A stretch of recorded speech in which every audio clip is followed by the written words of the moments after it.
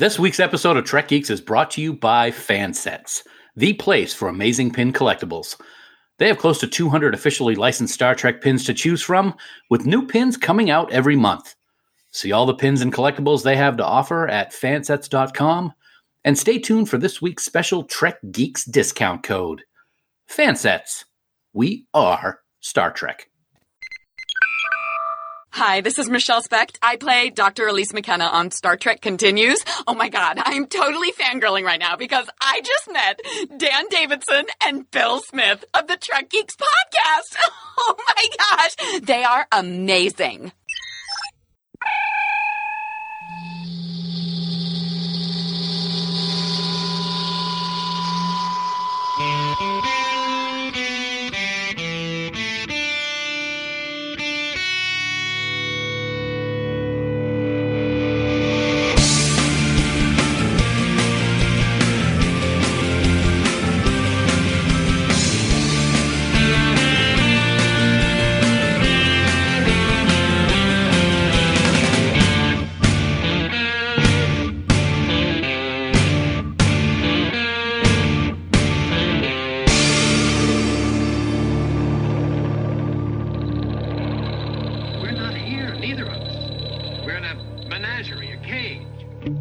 From Matranya Distillery at Podfleet Command, it's the biggest little show this side of the Alpha Quadrant, the flagship of the Trek Geeks Podcast Network. Greetings, one and all. Ladies, gentlemen, children of all ages, welcome to the Trek Geeks Podcast. We are so excited that you're here for episode number 192. I'm your co-host, Bill Smith. We're going to talk about, well, the episode that was my entryway into the franchise, the very first Star Trek episode I ever saw.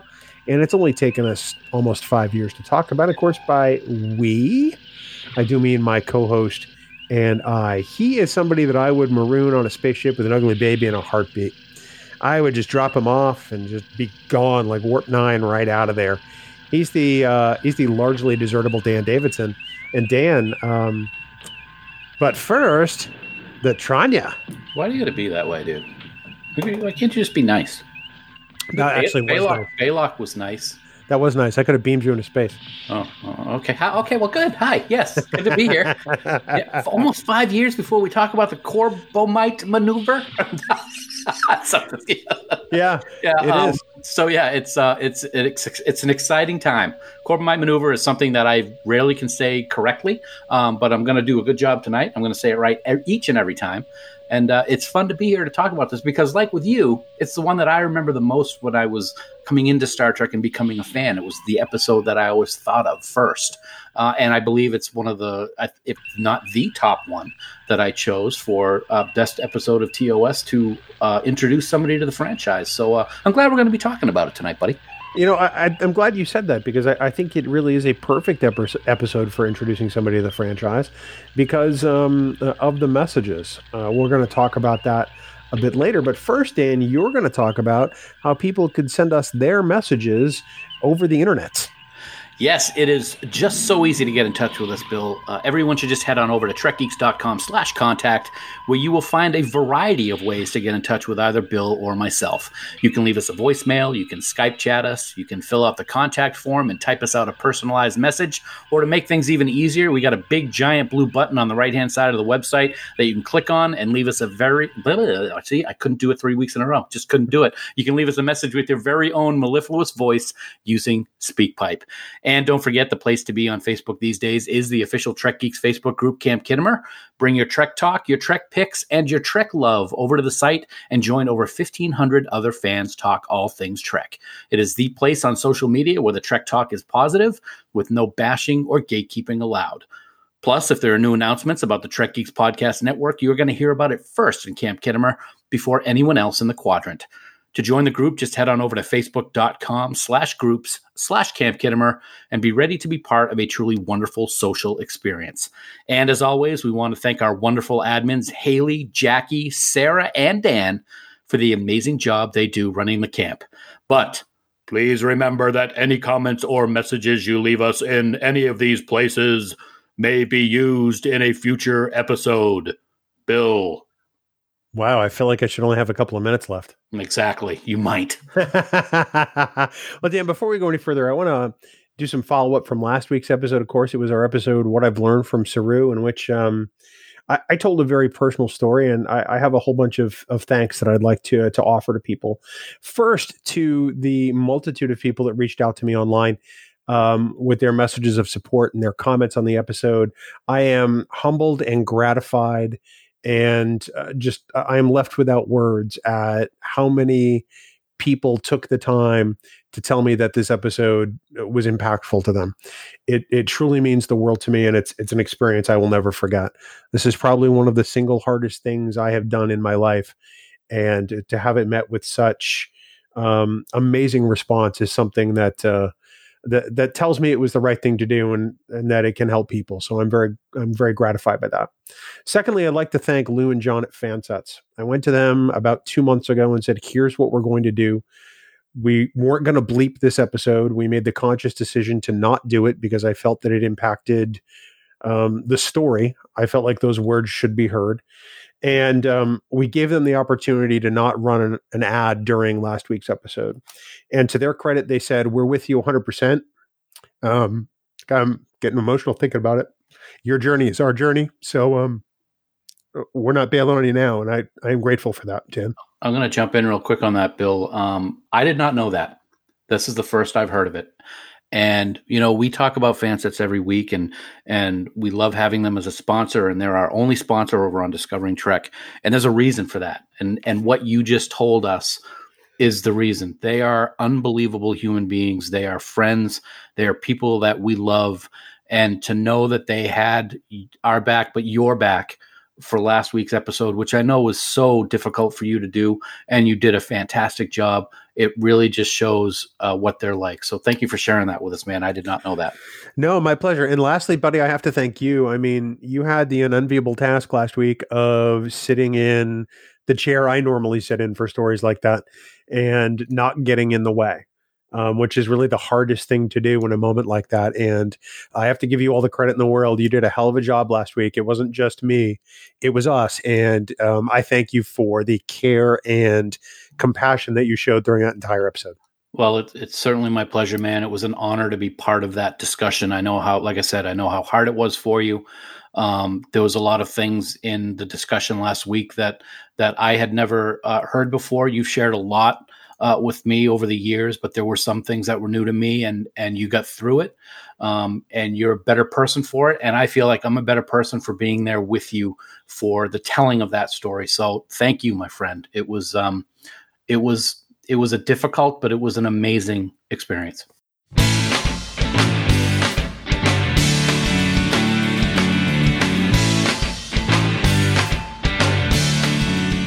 Dan, it's time for the news from TrekNews.net. Spanning the Alpha Quadrant. Come on. For all the news on all the Star Trek show. It's TrekNews.net.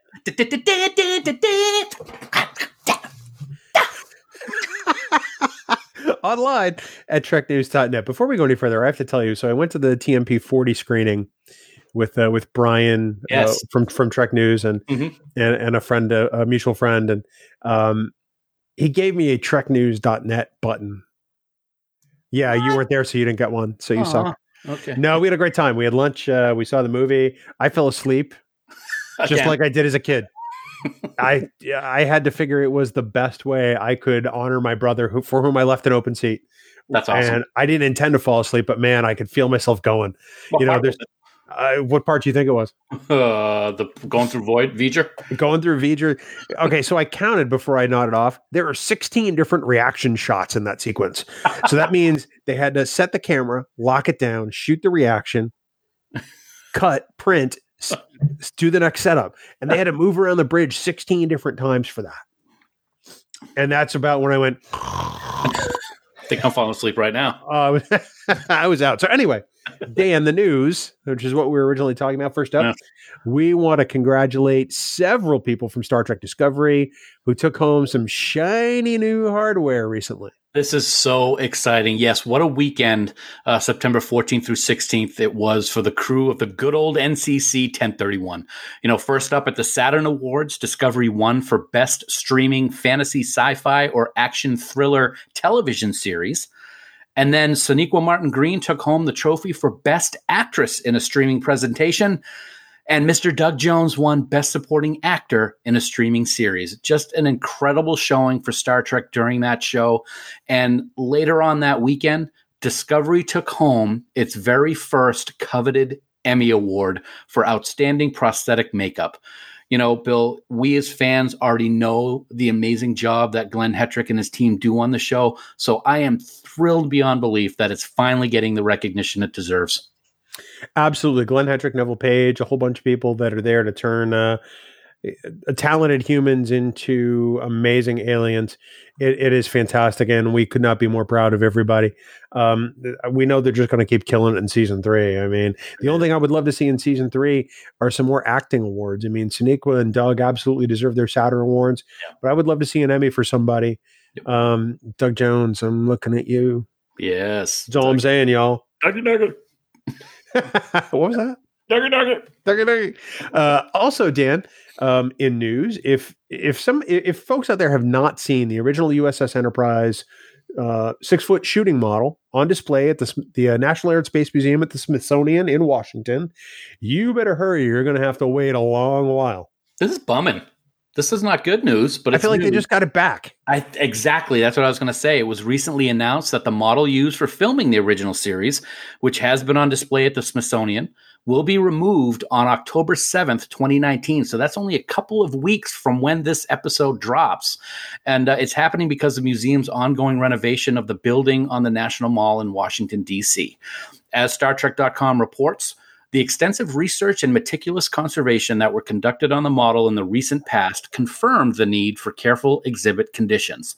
The model's custom design and built case features motorized shades to protect the artifact from sunlight, as well as temperature and humidity controls to preserve its wooden structure. In the midst of all the changes underway, neither the case nor the artifact can easily be remounted in another location. Therefore, the Enterprise model is joining a long list of iconic artifacts that will be put off public view for the duration. That's too bad. And the entire renovation project, Bill, is not going to be finished until 2026. And there really is no set timetable for the old girl's return. So it could be on a deep space mission for quite some time, man.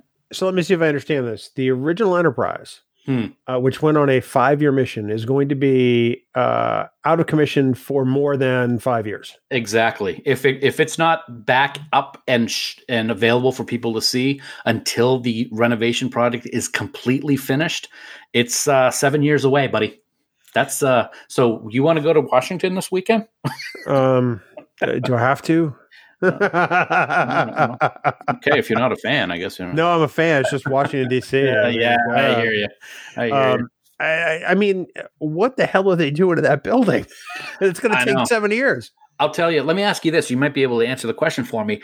I was at the Smithsonian years and years and years ago, like sophomore year in high school, I think was when I was at the Smithsonian. And there was an Enterprise hanging from the rafters on wire. Is this the same one that they've redone and now put in that case? Well, essentially, after that, years later, it was in the gift shop downstairs in a glass case. Mm-hmm. And it was for the 50th anniversary or before the 50th that they removed it from the gift shop. They took it and restored it. And all those Star Trek luminaries like the Okudas and Drexler and all those went down and consulted and saw the work they were doing. Mm-hmm. And they put her back on display 3 years ago, I think it was. Yeah, and it looks great. Oh, it looks amazing. And it's restored back to the way it was, when they were shooting it in the 60s. Yep. So, all the electrical work is on the port side of the ship, mm-hmm. on the secondary hull.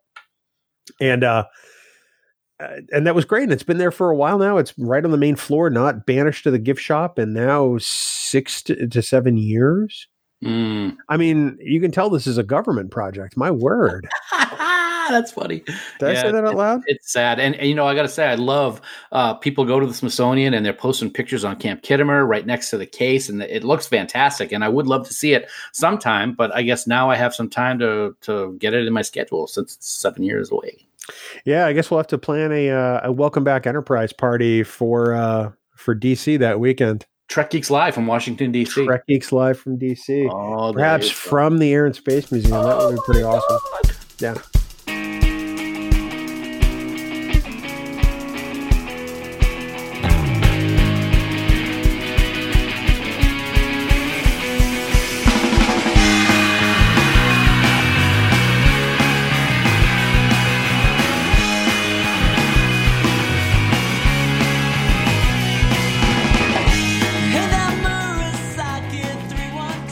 Dan, of course, we want to thank our dear friends at Fansets for sponsoring this week's episode of Trek Geeks. You know, we absolutely love having the partnership we have with them because they simply are the best in the business. For the reasons we stated earlier and for these reasons here. When you order pins or accessories from Fansets.com, you know you're getting a superior product and truly the best customer service around. I mean, that is no joke. They're not, we're not just saying that. We've seen it. We believe it. Because they're fans just like you and me, and it shows in every pin they have to offer. Yes, every single one. Every single one, indeed, my friend. And, I got to say, the 2 latest pins I have added to my collection are a testament to that.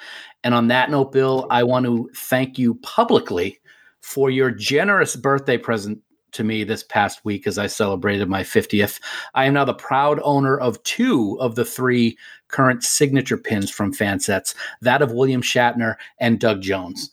These pins were hand-signed by the actors themselves and are 100% genuine, and they even come with a certificate of authenticity. The William Shatner and Doug Jones pins, as well as the 3rd in the series, Mr. Brent Spiner, are all currently available at Fansets. So thank you so much for those 2, man. I will cherish them. Also available on their website in the only release for the month of September. It's not there yet, but it will be very soon, is the Picard Family Crest pin based on the upcoming Star Trek Picard series. And it is so beautiful, Bill, that it was actually seen on the lapel of one of the uniforms on display at the Starfleet Museum at San Diego Comic-Con and STLV. It is truly amazing, and it can be yours from Fansets. Now, we've mentioned previously that we could see Discovery Season 2 Burnham and Travis Mayweather before the end of September. But sometimes schedules change, so they may not be released in the next couple of weeks. But that's okay because we know they're coming. That's true. And by the way, I just looked while you were talking about the Picard Family Crest pin. It is now on Fansets.com. Boom! It is on Fansets.com. FANSETS.com. It's like they heard you and said, we better put this on. I like that. Very good, Lou Birdie. Lou Birdie. Now, I'm sure, Dan, that all these pins are going to be worth the wait, but the one thing we're happy to announce today is that a brand new Captain Janeway pin will be released in early October, and man, does this pin look fantastic. I mean, she's even holding her trusted cup of coffee because, well, there's coffee in that nebula. Also, toward the end of the month, we may see Commander Nhan from Season 2 of Star Trek Discovery, so keep your eyes out for that one. Until then, as always, as a special bonus to Trek Geeks listeners, if you want to get 15% off your entire order at Fansets.com this week, simply enter the word Balok at checkout in all capital letters. That's BALOK in all capital letters. This bonus code is going to be available until Tuesday, October 8th, 2019 at midnight Eastern Daylight Time. Fansets. We are Star Trek, and we thank our dear friends at Fansets for sponsoring this week's episode. Dan, we press on into the main body of content for this week's episode, and that is, as I mentioned at the top of the show, the episode that brought me into the franchise, the Corbomite Maneuver. So picture, if you will, a living room in Manchester, New Hampshire, with a console color television, and two brothers fighting over what to watch.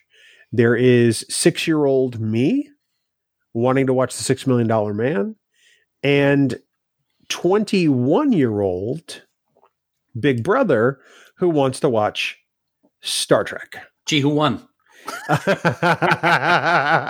no, 20-year-old. I'm sorry, 20-year-old. That sounds all too familiar, man. The age difference is a little bit different at my house, but it was exactly the same thing. I wanted to watch, like I said before, Brady Bunch or Gilligan's Island, but nope. It was Star Trek because Don was the older brother and he got to watch what he wanted. Thank you, Don. Yeah, it's the same with my brother John. I mean, he got to watch Star Trek because, honestly, he could pick me up and throw me into another room.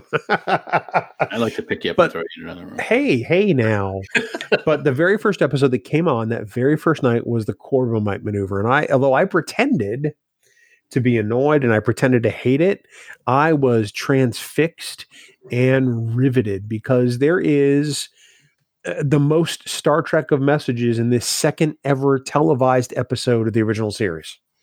It's the one that I always go to for when somebody says, what's an episode of the original series that you would want to welcome somebody into the franchise to watch? Corbomite Maneuver, 1. Balance of Terror, 2. But Corbomite Maneuver is always the one that I go to first, and I think it's because I have that connection to it from when I was a little kid also.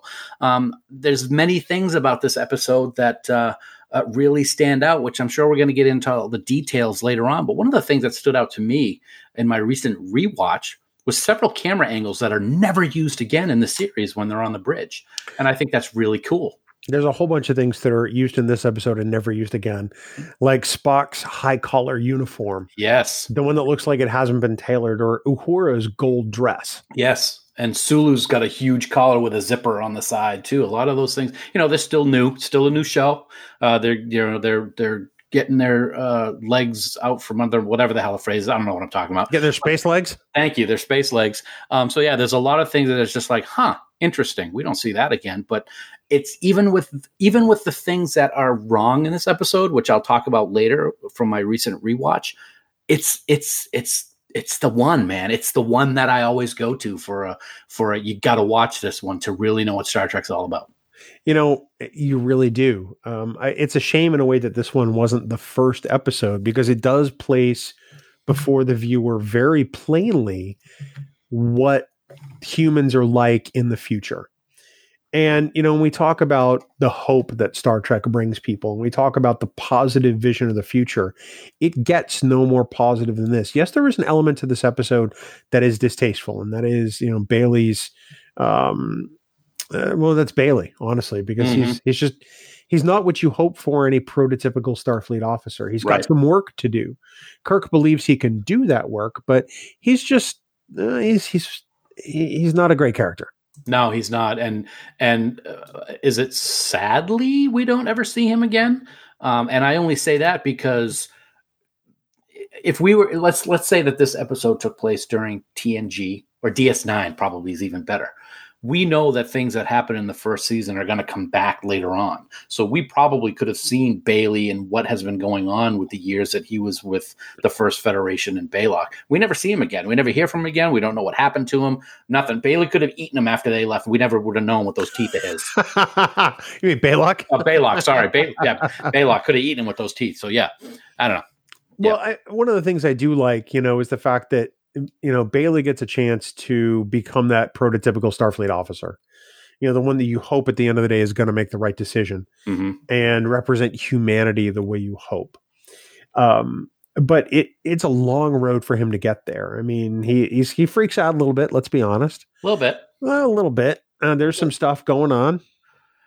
Let me ask you this. Yeah. Do you think it would be in the best interest for Bailey for Kirk to put that huge weight on this guy's shoulders after what we saw happen to him when they thought that the ship was going to be destroyed? I'm not sure if that was a great command move. I don't know, but I think it goes back to Kirk seeing something in him that maybe the rest of us didn't see. Mm-hmm. I think that Kirk knew that he was going to get a chance at redemption, for want of a better word, at least as far in our eyes as the viewer. But I have a feeling, for me, this goes back to Kirk's ability to assess people in situations. Mm-hmm. He's at times more Starfleet than Starfleet.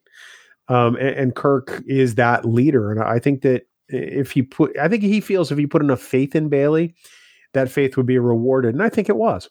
I actually have always, and what I said a moment ago, I said half serious, half tongue in cheek. What I've always thought was he didn't push Bailey, but you knew where he was going with Bailey staying on the ship, because I think he realized that what McCoy had been saying about promoting him too quickly and the sound of his voice on the intercom, those things were real issues. And I don't know if Kirk thought he would be able to make it as a Starfleet officer based on everything that happened in this episode. So he gave him an out, but I don't mean that in a negative way, a way for him to shine and represent all of humanity by going with Baylock. No, that's very true. There's a lot of differences in some of the characters here because, as you said earlier, they don't really have their space legs here. And one of the relationships that I think is really interesting is the more adversarial relationship between Bones and Kirk. Bones does something really not so great in sort of muting the red alert at the beginning. Yeah, at the beginning of the episode, which is a problem. It's clearly it's in the quarters. The door opens and you hear nothing but red alert. But I have to believe that's the kind of thing that would not stand. Mm-hmm. And plus, he gives Kirk a ration of grief over stuff. I think they hadn't really ironed out who Bones was at this point, and it really kind of shows in this episode. It does. I mean, he's dressing down Kirk in quote whispers, but it's on the bridge. And then finally, Kirk explodes on him. And it's a perfect example of that relationship not being ironed out yet for the entire series. And it changes pretty quickly because we really don't see that again after this episode. And you're right. The thing that I always found interesting was the cube shows up in front of the ship and Sulu is announcing stuff on the ship's intercom. So it's being heard all over the ship. But yet McCoy's sickbay is completely muted out from everything. So only the flashing red alert signal can be seen in sickbay, and it's like that's not how it should be at all.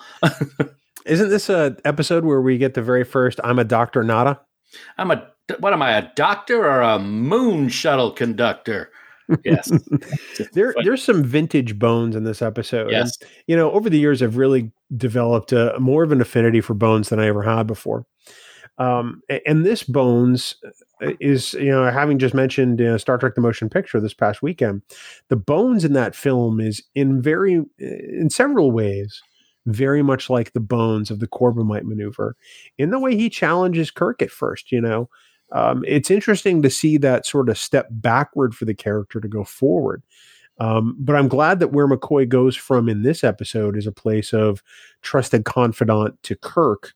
In much the same way that Spock is, albeit a little differently. I also think that I said a moment ago how we don't really see this McCoy very much after this episode. And I think you can see that change in this episode when he actually apologizes for the argument that he and Kirk got into on the bridge. I thought that was good. I'm surprised you didn't punch me in the face or something along those terms.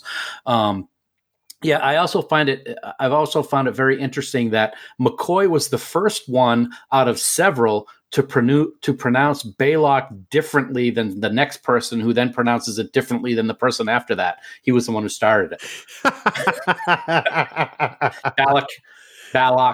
Baylock. Well, whenever somebody says Belloc, and at the same time, it was just a couple of years before I saw Raiders of the Lost Ark, I'm thinking, Baylock's in this movie? Yeah, no, I wasn't that bright. No.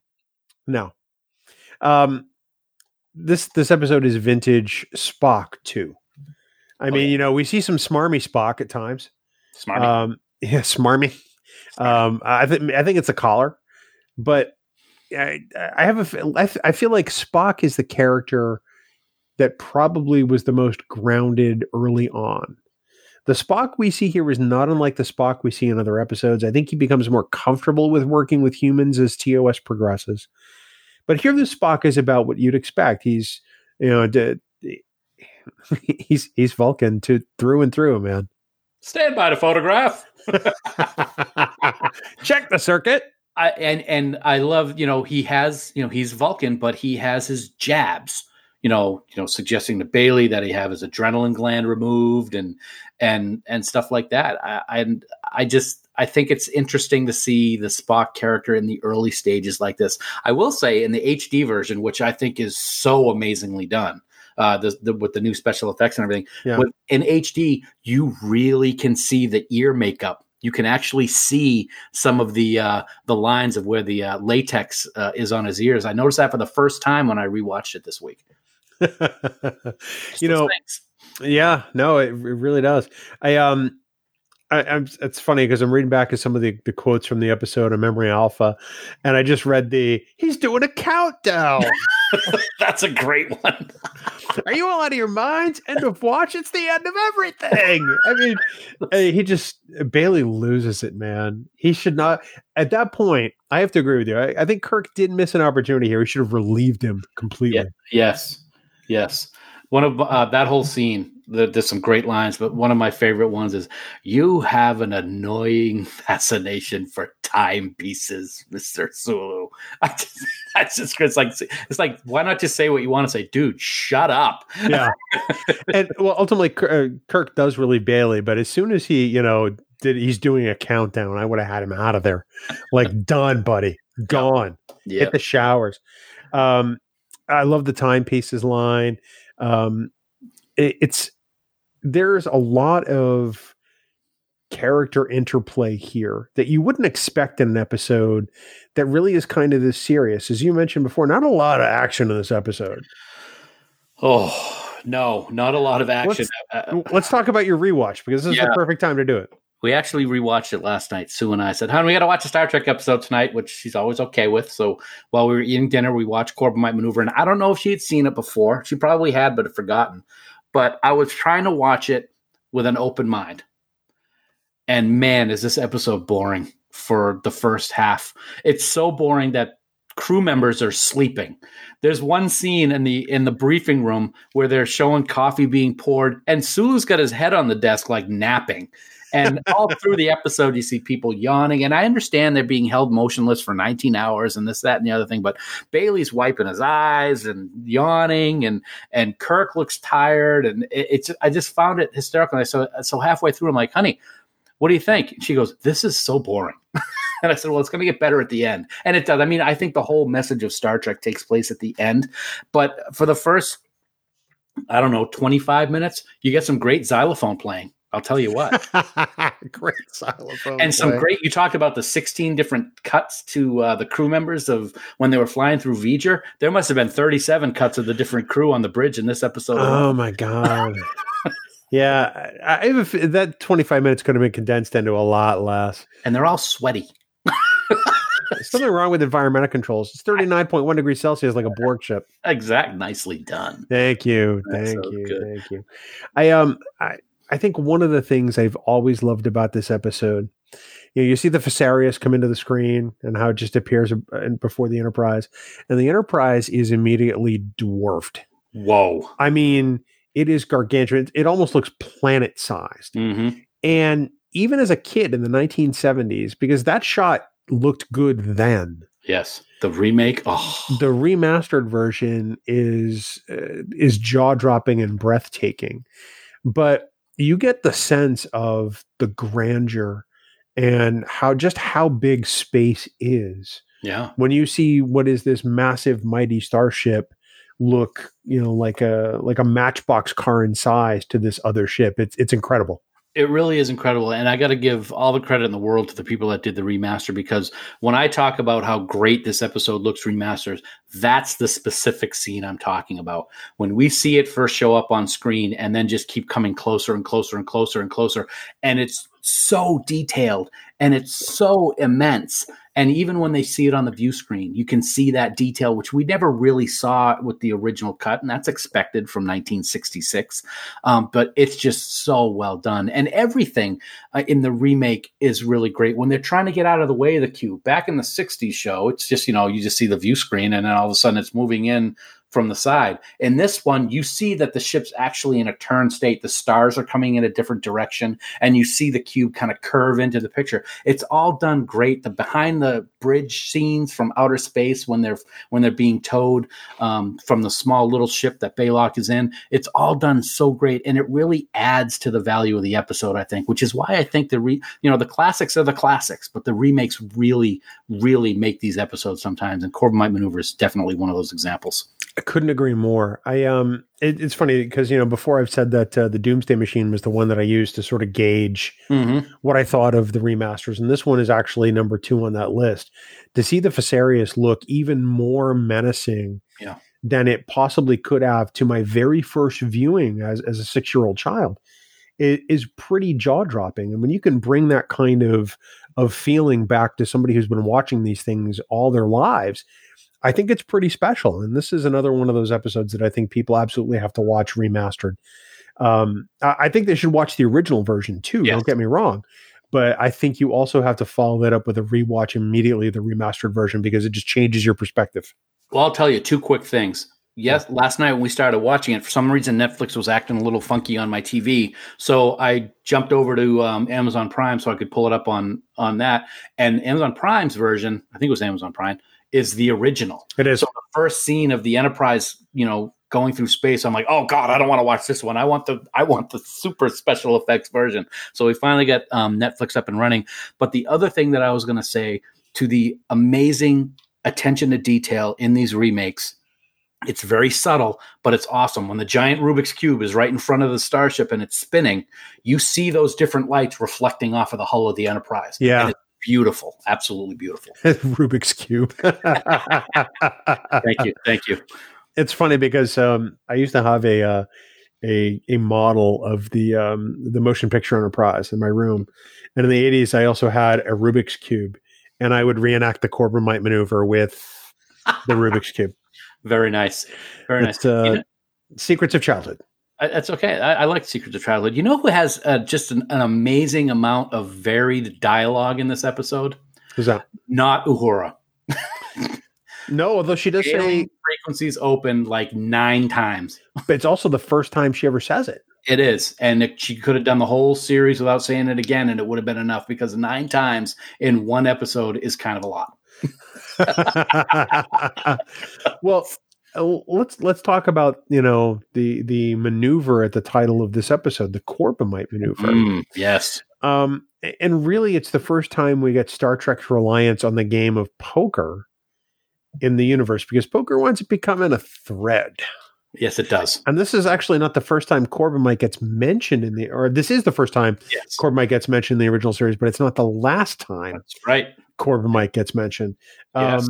Kirk decides to really just put on the acting job of a lifetime and scare the hell out of Baylock, making him think that he's just going to blow up his ship, their ship, the entire sector, and nothing's going to be inhabitable for a long, long time.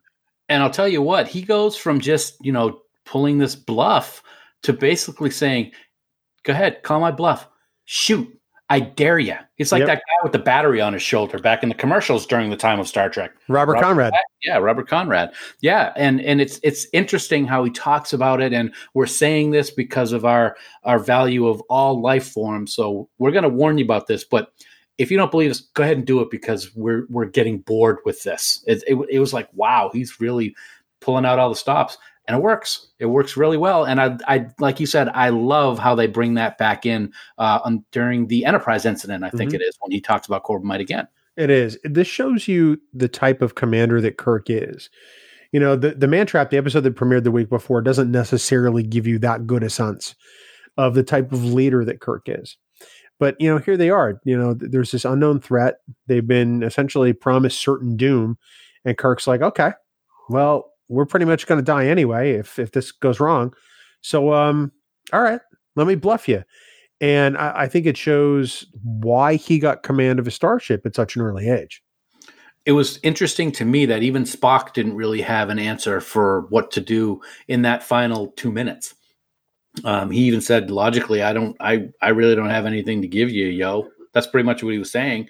And finally, yeah, I said that. Was the yo part of it?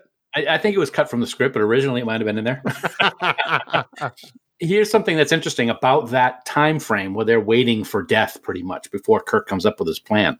He relieves Bailey when there's less than 7 minutes left, or less than 8 minutes, one or the other. I can't remember off the top of my head. Yeah. So Bailey gets relieved and he leaves. And then, so McCoy goes with him, and then McCoy comes back and they argue, and anytime you could bluff me, doctor, and all that kind of stuff. And then when there's like 2 minutes, Bailey comes back and asks her to return to his post. So he was really only gone for like less than 5 minutes. Did he need a little timeout, little breather? In the bathroom or something. I don't know. He had a gas bubble. A gas bubble. Hashtag space gas bubble. I noticed that last night. I'm like, wait a minute. He just left a couple minutes ago. Yeah, why does he think he can come back? He was relieved. Yeah. And Kirk's like, permission granted. Well, do you think it was because Kirk figured, well, if we're all going to go, what does it matter? Do you think that was it? Be at your station, be a man. Yes, permission granted. Maybe. Yep. Okay. Yeah, but I thought it was funny. One of the things I love is that they get on the transporter pad to beam over, and they're told to crouch down. And like, no, yeah, lower. Okay, so they crouch down super low, like like they're gonna get beamed into the closet under the stairs or something. Mm-hmm. And they beam over, but they take one step. They're all standing up straight. And they can stand up normally. Couldn't the transporter operator just move 18 inches to the left? Don't question perfection, Bill. It's a question I have asked every time I watch that. I'm like, wait a minute. They step into the next room, and it's the engine room, but not that we're supposed to do that. But it's a little cramped over there, sir. Really? Yeah, move the transporter beam over 5 feet there, buddy. Yeah. That's all right, though. It makes for some great drama because McCoy hits his head. At least it's not like Scotty hitting his head in Star Trek V. Yeah, oh God, please. One of the things that we just have to talk about is the ugly baby. And okay, I know he's not really a baby. It's Clint Howard as Baylock, but for decades now I've referred to him as the ugly baby on the ship. How old was he when he did that? I don't know. His voice sounded great. You're an idiot. When you realize that that's a puppet that is used, it's really kind of an interesting facet to the script that this being said, yeah, no one's going to take me seriously in this mighty ship. So I have this sort of dummy that is going to intimidate other people. And he's this gregarious, loud laughing, ugly baby thing that drinks. Ugly baby. Drinks Tranya. And his persona seems so different than the one he projects to view screens. The one is all about intimidation. The other one is all about, oh, let's have a drink, Captain. Which, interestingly enough, I've always thought it was orange juice. It's orange looking. It's grapefruit juice that they used in that scene. Clint Howard hated grapefruit juice, so he had to pretend to like it when he was drinking it, and he really hated it. I did have to put some gin in it for me to like it. My word. But yeah, it's interesting that he knows that no one will think he's very formidable in his real form. So he has to use this imposing looking puppet that for some reason on the view screen looks like it's underwater. I never really got that part, but that's okay. I find that interesting that he even knows that he has to do other things in order for people to take him seriously, which is it's another one of those things that Star Trek is so good at, bringing real life things into focus for us to concentrate on. And how just because you might be small or just because you might be young doesn't mean that you don't have any idea what you're doing or that you're stupid. And I think that they do a great job of putting that into focus in this episode. By the way, Clint Howard, born in 1959. So when this was shot in 66, he was 6 or 7. 59, 66, 7. Yes, I said 11 because math is not hard. Math is not hard. So I should have been able to get that one, and I just did. I just finished my drink, so that's probably why. Your pear martini. Yummy. In fact, he would have just barely turned 7 because they started shooting this in May of 66. He still had all his baby teeth. We know that. And they were gangly. Ganglia? What? Yeah. Boba Fett, where? I will say this. I will give credit to Clint because he mouthed the words for all of his lines so great that the dubbing is really pretty flawless. They really did a great job of putting that voiceover for him. It was good. Yeah, it is as weird as he looks. Because I really have a hard time getting past that ugly baby thing. But I have to say, I really love that scene when they meet Baylock face to face. Because what is it about? It's what Star Trek is about. It's about understanding. It's about finding out more about somebody that I don't know yet. It's about being willing to admit that we can make mistakes, but we can learn from them. Yep. In fact, there's that line, Balak says, "Will you represent Earth's best then?" And Bailey says, "No, sir, I'm not. I'll make plenty of mistakes." And I think that's really what it's all about, is Bailey gets the freedom to be human and make the mistakes that he's going to make. Mm-hmm. And through it, he's going to develop an understanding with Balak. And that's ultimately what's going to bring our two species together. And even as a 6-7-year-old kid, I could recognize that, in the mid 1970s. So I think that's a very special quality of this episode, and very, very Roddenberry, very Star Trek. Yeah, they don't have to work very hard to get their message across. And even as us as kids are able to understand what the message is about. And that's a testament to the writers, because they're able to do that regardless of the age of the audience. And that's another reason why I think it got so popular as it was being shown in reruns through the 70s and became, what we see today. And it's because of stuff like that. As it Mission Log says that, this is who we say we are when it comes to this episode. It's timeless. Even some people talk about how it looks, kind of dated and kind of cheesy with the sets and the hair and the uniforms. But if you look at the message, it's what you've seen all throughout Star Trek. And this really is the episode that sort of planted that flag and said, this is what Star Trek is, world. Here I am. And every other series to date has taken that flag and run with it. And it started here. It did. The other thing that started here is we found out about this or got more detail about it when we were up at Ticonderoga with James Cawley doing the set tours. And what's the name of the company that NBC also owned? It wasn't RCA, was it? Was it RCA? Well, RCA owned NBC. Yeah, and this episode really shows the desire to show those bright colors.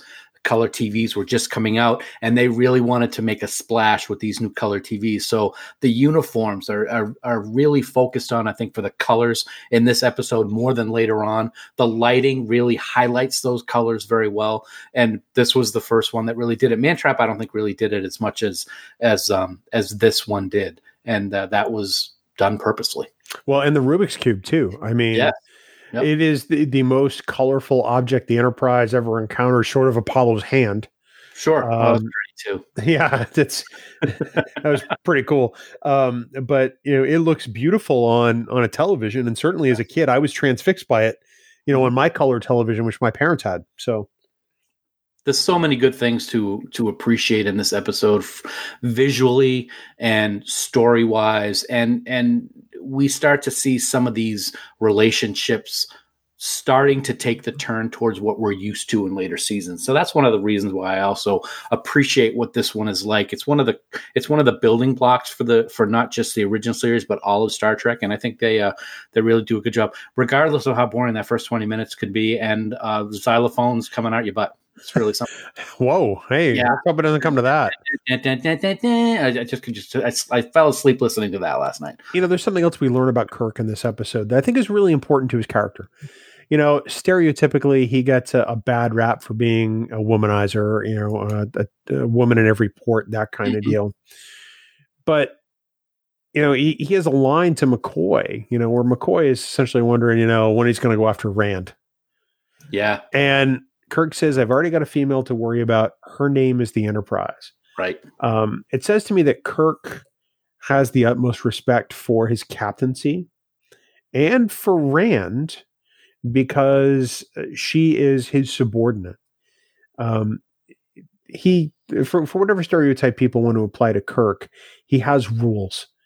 He has a code that he follows. And it's good to learn this about him early on, that he kind of is an unassailable white hat in a sense in this episode. And he does maintain those qualities through a good chunk of the series. Yes, he falls in love many times. Yes, there are times where he has some hookups, but all in all, Kirk is really not the shameless womanizer that people would have you believe. No beach to walk on. Right? No beach to walk on. Yeah. Yeah. It is interesting though, the guy who I agree. That was a stereotype that I never really agreed with, and several people that we talked to don't really agree with that. But they had no problem having that strapping young lad shirtless for the first 5 minutes that you see him on screen. Right? Yeah. And it's really interesting when you watch this episode how young Mr. Shatner is in this episode. I was just going to say that. Amazing how young his, the hair and the facial features is really something. I love Shatner's performance in this episode. He has a whole range of emotions, from getting upset with McCoy to showing concern for Bailey, and then letting Bailey make the choice, which kind of gives you kind of a good feeling at the end of the episode. Shatner does a good job on this one. I'm going to say Captain Kirk's pretty hunky in this episode. I'm not going to lie. Oh, he's a pretty good looking dude, and like you said, he does hit the full range of emotions. He does show true leadership. Like I said earlier, you understand why he's been made a captain at such a young age. And ultimately he makes the right decisions. It's debatable whether or not he could have made some of these sooner, but ultimately we develop a relationship and an understanding with an alien we've never known before. And that's really the Enterprise's primary mission, to seek out these types of situations and explore the galaxy. So it's an episode that, you're right, it's not the greatest episode of Star Trek. It's probably the one that is the greatest to show first timers, but it certainly is one that I'm always going to have in my heart as one of my favorites because it was my first. And honestly, it's the one by which we set the standard. It's the one where we say this is Star Trek. And everything else I think hopes to be as good as this in that sense. And truth be told, Bill, you never forget your first. So it's one that you always remember. I know I do. It's fun. It's like I said, there are some boring parts, yes. But you know what? If this episode is on TV, I'm stopping what I'm doing and I'm watching the rest of it, no matter where it's at, because there's a lot of memories involved. It stirs up a lot of memories as a kid. And it is that one that you want people to watch if they're going to watch Star Trek for the first time. So I'm glad that it was worth the 4.5 years to talk about it, because it's such a great episode. If it's on, I'm going to watch it 100 times out of 100. I mean, it's not even a debate. I'm transfixed by it every time I see it, just because it's episode numero uno. I mean, it's the one I saw. So speaking of firsts, we've mentioned some other firsts that occur in this episode. This is the first time we see the red tunic, by the way. So my beloved red shirt, the first time we see it is in the Corbomite maneuver, which I think is pretty cool. Also, the short-sleeved doctor's tunic. The shiny one. I like that one. Yeah. I dig that one too. The ranks apparently were more refined for this episode, which I like. And Kirk finally wears the captain's insignia that he wears for the rest of the show, which is pretty cool. I love so much about this episode that now I just want to watch it again. Well, I'm okay. You know what? Let's do another one of but we do comments about it like we did with Mary. We could do that. Trek Geeks Theater, yeah. Yeah, Trek Geeks Theater would be awesome. I'd be up for that. Well, okay. I'll put that on schedule. Yeah, we got to do And the Children Shall Lead, though, too. No, we don't. No, we do. Yeah, we do. So the other first in here that I really love, and this is just one of those deep cut things that Trekkies around the world love. In so many episodes of the original series, there's that 2-shot behind Sulu and the Navigator. Yep. Where you see the view screen and then Sulu turns and looks back at the captain's chair. It's familiar. The first time that ever happens is in this episode, and it was filmed by Bob Justman. And they reused that shot so much. Yep. At the point where they did a similar clip with Walter during season 2, but this is the first one, and it's really kind of interesting that I never really thought about that before. That had to start somewhere, and this is where. Yeah, you had the first and onlys, and not the onlys of Miri. Was it Miri onlys? No, I don't know. Anyway, the shot of Kirk coming off of the turbo lift, and the camera follows him onto the bridge and stays behind him. We don't really ever see that again. And there's one particular shot of Spock at his station standing up, and you can see not the lights from the set, but the above the set, just pieces of whatever. I don't even know what it is. You never really see that shown again either. And they look a little rusty, those the way that those are shot, but at the same time, there's a little nostalgia in there for me. I like seeing them whenever I watch this episode. It's funny, when we walked onto the set in Ticonderoga, I was behind you. So I had that viewpoint of the camera behind Kirk walking on the bridge. Yep. And my brain immediately went to that because that's really kind of how it felt to me. That's It's the first time we got to actually go through the doors and enter the bridge. Mm-hmm. And that was, not going to lie, I was nerding out with little fanboy geekdom in my own brain going, oh my God, this is so cool. It's just like Corbomite. Corbomite. Well, this is an episode that we just always love. I really have nothing to hate about this episode. And not that I really hate things about episodes, but you've mentioned it's a little slow in the first 25 minutes. That doesn't really bother me. No. Clearly, with the number of times I've watched this episode, it hasn't bothered me once. But are there any other moments that you absolutely love that I have forgotten to call out? No, I think we've hit them all. It's interesting that there's one thing that I find funny, not just a favorite moment, but is when they're waiting for Doomsday to happen and the countdown is going on. Rand just shows up with coffee that she heated up with a hand phaser. It's like, we're all about to die, but let's have some coffee first. I just thought that was kind of funny. It's just kind of like that we need her to do something in this scene, so let's just do that. And it was like, that's so pitiful. How does a yeoman get a hand phaser? I want to know this. How does a yeoman get clearance to the bridge with hot coffee? Well, let's just assume that Kirk wants coffee on the bridge for the moment, but the hand phaser? Yeah, I don't know. What do you do? Bring a pot of coffee down to a weapons locker and just hovering over me, yeoman.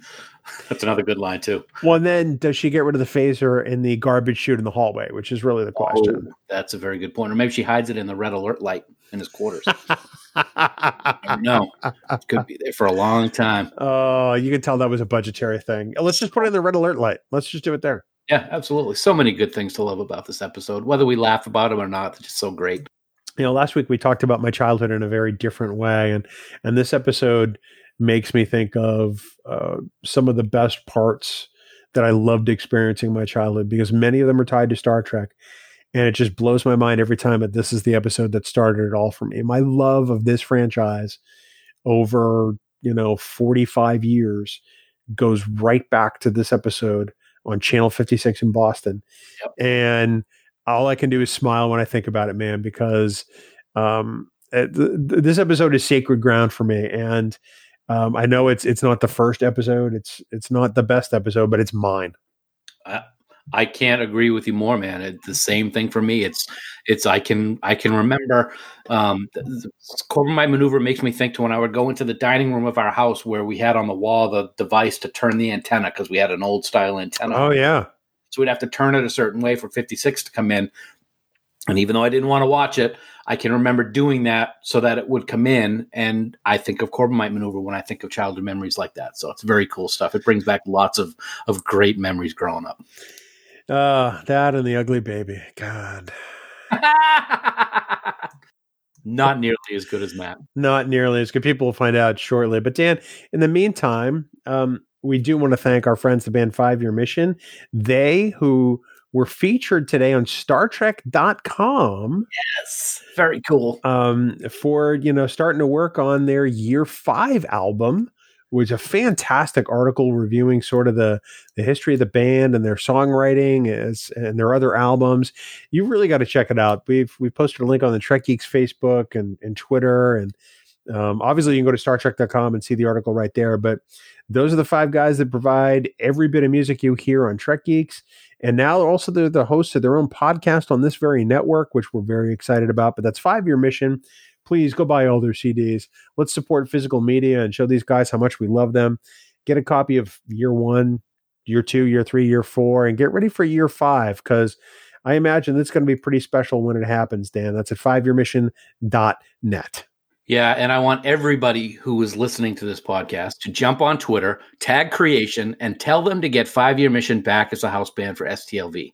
They got to be there. It is not a true STLV without 5-year mission on stage playing every day. So they got to do it. But you know what, Bill? We haven't talked about Deep Space Nine in a long time. And, leave it to Quark to jump the gun, to shoot from the hip, to act without the facts.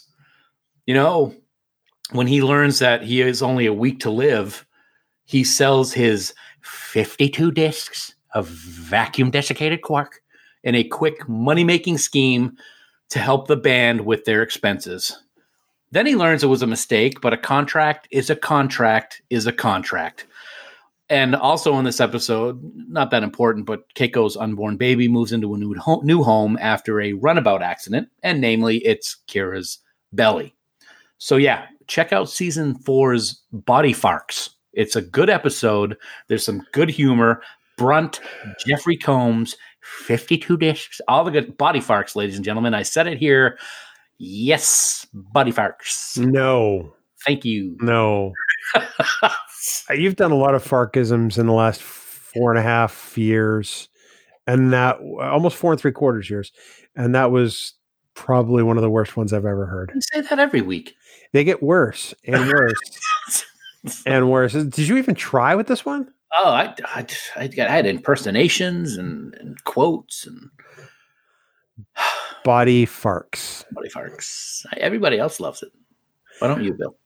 Don't forget, you can also support the Trek Geeks Network of podcasts by subscribing to bonus content on Patreon. You get exclusive content you're just not going to see or hear anywhere else. Get the first of our annual supporters pins, and even check out some raw, unedited audio of our podcasts, along with a whole bunch of other perks, Dan. A lot of other perks. Right now, though, we would like to take a moment to thank our associate producers of Trek Geeks. We are so grateful for their support, and they include Adam Sanders, Brandon Everidge, Heather Sohn, John Krikorian, Rick Tatro, Trey Womack, Sean Lynn, Tim Robertson, Tim Serdar, Vikram Bhatt, Greg Rozier, Andy Fark, Kimberly Francis, Ron Robel, Brooke Horton, Christina Werther, and the gracious and wonderful Conrad Hutchins. What was that accent? No, it's not. It's I'm coughing like crazy. Oh, okay. All right. I thought you were trying to do something like Conrad Hutchins. That's like movie announcer voice. We also want to thank our Trek Geeks producers for their support. They are Ken Tripp, Casey Shafsky, Charlie Mulvey, Chris Trabuzio, Craig Ewing, Eric Extreme, Jackie and Chris Hackney, Lionel Marchand, Matt McGonigal, Mike Bovia, Harry Michelson, Patrick Escudero, Sean O'Halloran, Peter Craig, Ben Russett, Corey Stone, Ken Bird, Jamie Rogers, and the lovely and talented Scott Vashon. We're going to have a no new show just to list all of these producers and associate producers pretty soon. It's a great problem to have. We're so grateful to each and every one of them. Absolutely. So grateful. But you too can become a producer on the Trek Geeks Network. Head on over to patreon.com/Trek Geeks today for more information. Next week, Dan, the evolution of artificial intelligence in today's world is one thing, but what we've seen in Star Trek can be truly mind-boggling at times. Yeah, you can say that again, buddy. From Landru to M5 to the Oracle, all the way up to Data and even Zora. AI in Trek has been something that has been a constant to the benefit or even the detriment of our Starfleet friends. So next week, we're going to discuss artificial intelligence in Star Trek on Trek Geeks, the flagship podcast of the Trek Geeks Network. And Bill, I have just one question. Yeah. How do you feel? How do you feel? How do you feel? Never mind. Yeah, no, thanks for stopping that. That was, thank you. Yeah, sorry. Yeah. I'm feeling worse and worse every time you say that. Of course, Body Farks. For more great Star Trek discussion, want everyone to check out our other member podcasts, the Trek Geeks Podcast Network. Politirex is a brand new episode out. There's a preview for Rewind, a brand new podcast coming to the network. And of course, 5-Year Mission, the podcast. That's right. We kind of spaceballs the title. But Mike and Fark are talking about Real or Fake this week. And it is a very, very funny episode. We recommend you check it out. That's all at trekgeeks.com. And of course, for all the news on all the Star Trek CO, please visit our great friends at treknews.net. For now, this has been episode 1. I saw the tunnel. I saw the light at the end of the tunnel. I just started racing for it. Didn't think to engage the brain. For now, this has been episode number 192 of the Trek Geeks podcast. We do hope you all live long and prosper. and we will grant you 10 earth fruits known as coconuts. See what I did there? Body fart. Body fart. I'm Balak. Welcome aboard. And McCoy and Bill, sit. Be comfortable. Go ahead. Be seated. We must drink. This is Tranya. I hope you relish it as much as I. I know. 1,000 questions. But first, Matranya. Gentlemen. Yeah! Music for Trek Geeks is provided by 5 Year Mission. They are writing one song for each episode of the original series. Download their music at 5yearmission.net. Trek Geeks, a Star Trek podcast, is a production of Coconut Media Works, executive producer Bill Smith.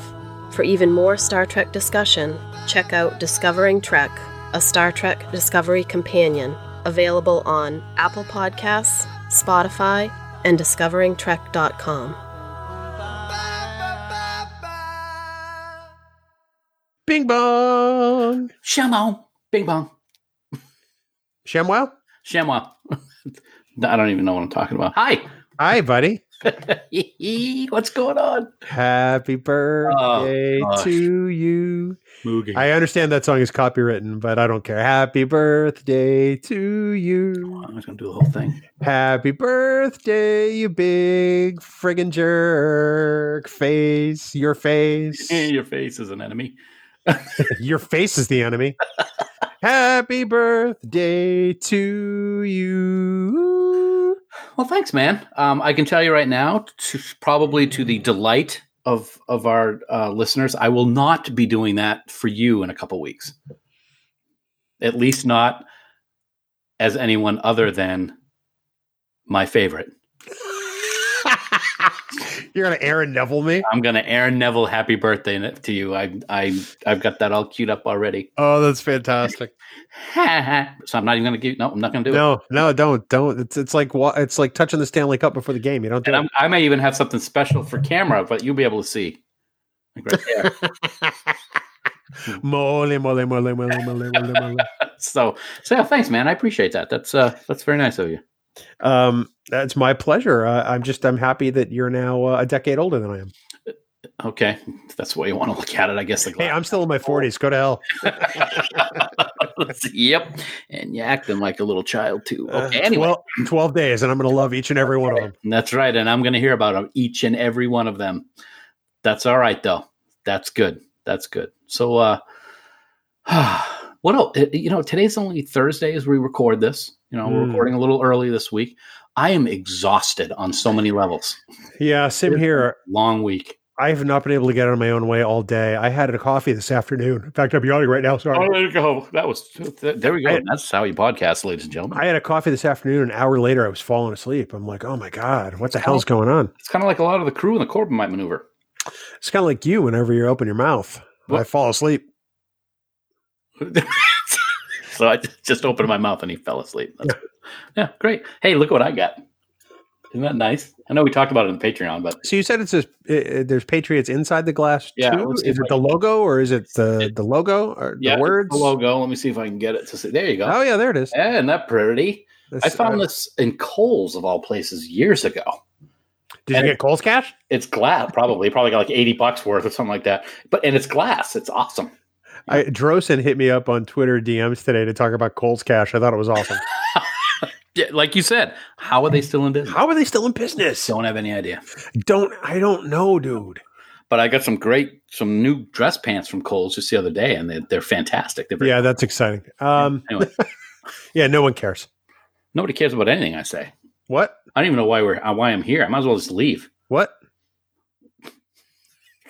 Chicken butt? I got a Scotty Funko dude. Funko Pop? Funko Pop. My sister got it for me. He's cute. He's got a little phaser. Does he look like Alex Trebek? No. No? It doesn't look like Alex Trebek. No? No. No, I just read this online today. He still hasn't been in Insurrection. Oh, I was going to watch it again just to be sure. Yeah, well, that's just the weirdest thing. I love my sister, but she comes up with some weird sometimes. She grew up with weird. Wait, I got to mark that down. Yeah, you got to bleep that out. Yeah. That's all right. Sorry.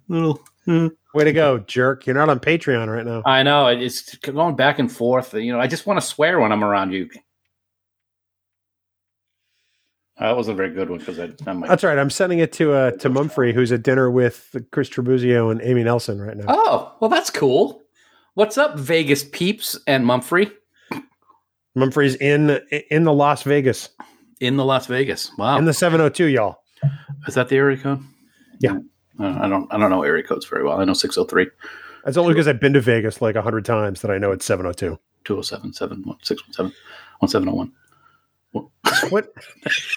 323-522-5641. Hey, 323-522-5641 is the phone number to call. We would love to hear your voice. And one of the episodes of Mission Log, Ken actually had to provide a disclaimer. It's like, no, I'm not being sarcastic. I really would love to hear your voice. That's awesome.